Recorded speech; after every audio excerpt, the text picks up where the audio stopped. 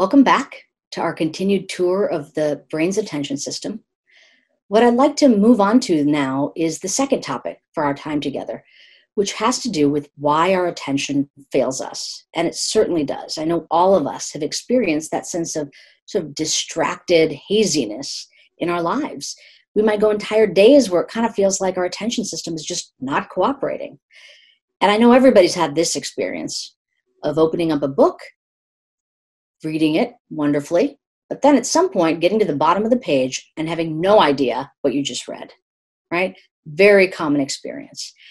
And you might say to yourself, how is this possible? I know my eyes were moving. I know they scanned the pages, but nothing sort of got in, nothing registered.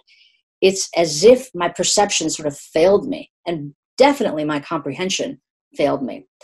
Part of this is tied to what we talked about in the last section, which is that, yes, our attention and our perception are very strongly yoked. And wherever it is that we pay attention, and to whatever it is that we pay attention, can bias the way the brain processes information. But that's what I want to talk about now. I want to really talk about what it is that causes attention to fail. Now, one very obvious example is distraction in the external environment. And that might even be more controllable at some level, right? You might say, okay, maybe I won't keep every tab on my computer open. Maybe I will turn off my text messages while I try to do some work, or turn off the TV while I'm trying to read, or whatever it is, right? We can actually try our best to control the external environment. And we can be somewhat successful at that. But what do we do when the distraction, again, isn't coming from an external source, but is coming from within? And that's what I want to talk about next. As I had mentioned earlier, that concept of internal distractibility is something we call mind wandering. Again, the technical definition of mind wandering is having off-task thoughts during an ongoing task or activity. Oftentimes when I talk about mind wandering, I get a little bit of pushback from people. They'll say, no, I love mind wandering. I love it. It makes me feel good. Like I can just let my mind go wherever it wants to go. I would say, yes, that's great. That's not what I'm talking about, right? We might call that daydreaming, for example, or in psychology speak, we call that, psychologists love to do this, they call it constructive internal reflection. Now, what does that actually mean? What that means is that unlike mind wandering, the way that I've described it, letting your mind produce the thoughts, generate the thoughts, and let those thoughts go wherever they will is what this constructive internal reflection is. And it's actually very beneficial, okay? And the reason it can be beneficial is because you're not trying to do anything else at the same time. There's no other task. The task is to allow your mind to freely flow. So you could say going for a walk in the park, or staring at an ocean or a sunset view. Beautiful time to have these sort of open-ended moments. Very generative. They result in sort of better problem solving, better mood, really positive visioning for the future. Good stuff to do. And we'll talk about how we may want to actually introduce more moments of that kind of untethered attention where there is nothing for us to stick our attention on maybe. Anyway, that's not mind wandering, okay? So the difference is the mind's capacity to have what we call spontaneous thought, this sort of bubbling up of random content, is something it just does. When it does that in the context of having to do something else, it's actually quite problematic. As I just said a moment ago, when it does that in the context of not having to do something else, it can be wonderful and very helpful. So let's talk about the problem case, right? What we called mind wandering. Mind wandering, as we talked about in the last module, really can be problematic for the brain's perceptual responses. As I mentioned, it actually dulls this gap. It diminishes this gap of attention. And it does something we call perceptual decoupling. Again, a technical term, but it really is what it sounds like. Your perception and your attention are decoupled. That's actually what happens when we get to that bottom of the page and have no idea what's going on. Our eyes were moving, sensory information was getting in, but our attention was so hijacked away that it wasn't able to process any of that to the point of having real conscious comprehension of what occurred. So perceptual decoupling can be very bad for us if we're trying to learn or listen or have a conversation with somebody, right? If we're not there, it's not going to go so well for us or our conversation partner. But unfortunately, that's not the only bad news with mind wandering. As you can imagine, we don't perform as well on our tasks at hand when our attention is mind wandering away. We actually make way more errors, significantly more errors, if we're mind wandering during a task. And our responses tend to be much more variable or erratic. It's like we're not fully engaging in it. We're there and then we're not there. We're there and then we're not there, so to speak. You might say, well, what's the big deal? I mean, I'm mostly able to do things okay, so it must be fine. And I would say, that's great. It's great if we can get by and there's no costs, no dire consequences to our mind wandering. But we all know times when it has cost us to not fully be present. And it might not even be something sort of professionally related. I know I can speak for myself. There are times when I want to witness something my child is doing, a dance recital or a soccer game. And even though I want to be there, my mind is just not. I'm not able to have it focus on the thing that I know matters the most in that moment. So I just do want to bring that up, that there are consequences to mind wandering that are a nuisance, but they can also kind of steal away moments of real joy in our lives. So I think there's plenty to say regarding why we'd want to take some time and energy to cultivate the capacity to know if our mind is wandering and to do something about it so it's not wandering away when we want it to actually be present to what's occurring. There's one other aspect of mind wandering that I think is really important for you to know, which is that it happens all the time. In fact, it happens about 50% of our waking moments. Think about that, right? This entire series with me is about an hour long. You're going to be gone for about 30 of it, 30 minutes. You're not there. Now, you still, just like reading the book, maybe watching the screen or listening to my voice, but you've probably made a couple of already micro excursions away, right? Whether it's a thought you've had based on what I've said, or something in your environment distracted you away, or you thought something was very interesting, so you kind of went down a rabbit hole with it. These are actually all sometimes productive, sometimes unproductive ways we can really move our attention away from the task at hand. This is all what we would put in the larger category of mind wandering. So it happens all the time. And this is actually very important for you to know, because you might say to yourself, okay, I got it, Amishi. You're telling me that it's not good for my ability to pay attention to mind wander. I make mistakes. I'm going to be more variable. I should just not do it. So I'm just going to commit. I'm no longer going to mind wander. And I'd say, great, good on you. Make that commitment. But unfortunately, I don't think it's going to work out, because there's such a strong tendency of mind to wander. And in some sense, our brain is built to wander. That simply guiding yourself and telling yourself this is something you're going to kind of intention is not going to be sufficient, which is exactly why we need to figure out a different way. And that way, as we'll talk about in a few minutes, that we've found in my laboratory to be most successful to manage mind wandering is mindfulness training. So I think you've now kind of gotten the gist of it. Mind wandering happens often. It has consequences for our performance and the way in which we perform. It has consequences for our perception. But there's one other thing that mind wandering also does, which is unfortunately a bad news story. And one seminal paper that actually described this phenomenon gives it away. The title of the paper is "A Wandering Mind is an Unhappy Mind."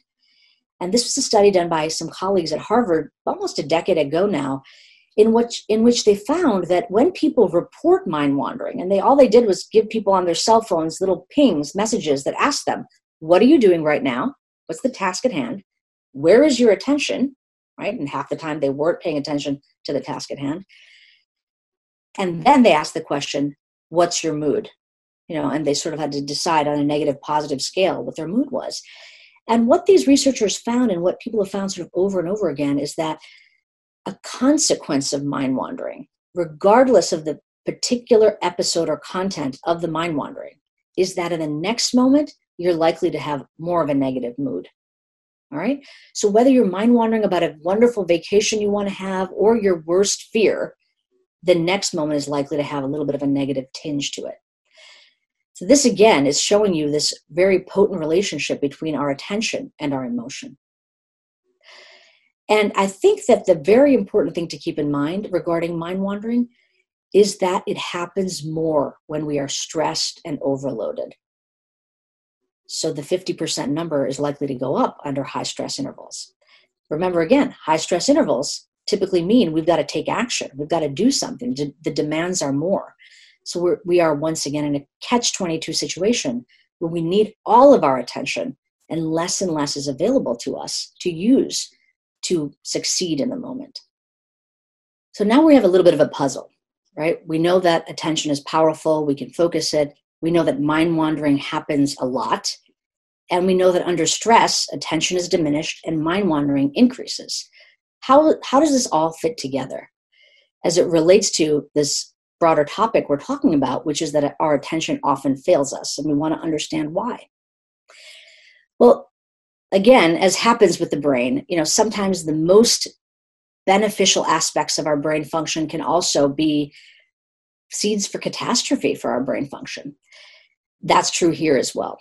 And the specific brain function I'm talking about now is the mind's ability to time travel. Okay? So the human brain, people always say, oh, won't it be great one day when we can have a time traveling machine? Well, we actually already do. We carry it around with us wherever we want. Wherever we go, we've got it in our mind. This capacity to time travel, and by the way, I want to say it's not just time travel, it's mind travel as well. We can travel, we can relive, re-experience past events, we can envision future events, and we can actually insert our own mind into the perceived mind of another. So it's both time traveling and mind traveling. And this is this beautiful and powerful capacity of the brain to simulate an entire virtual reality, right? Nothing of those exists. The past does not exist in this moment. The future does not exist in this moment. We aren't really in anybody's mind. It's all a simulation that the mind can actually create. And this is what makes us, in many ways, uniquely human. This capacity. We don't know of many other we don't know of actually any other species that can do this and be aware that it's doing it.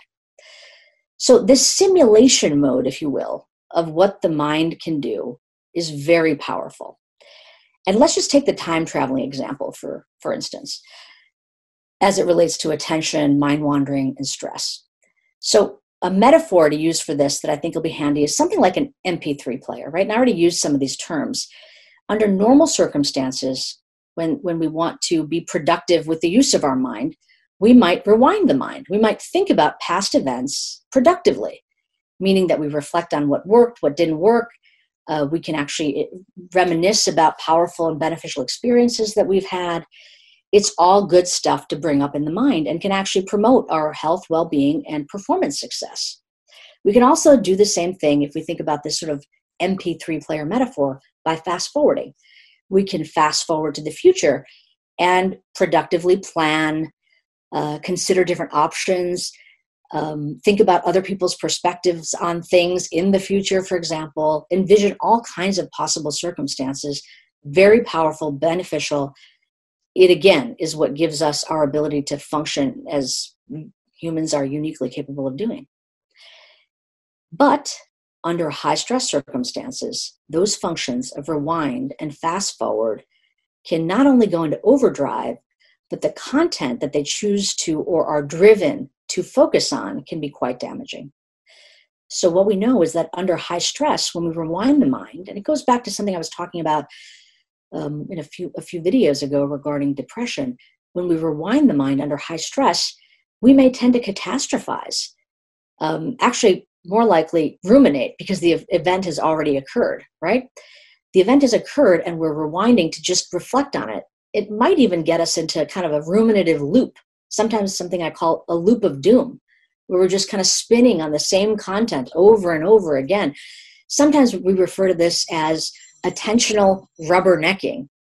And it's very similar to kind of when you're in a car. If you've ever, unfortunately, seen a traffic accident happen, traffic will slow. And it's not because there's even a reason for it, but people kind of slow down and they kind of tweak their heads to look back at what might have occurred.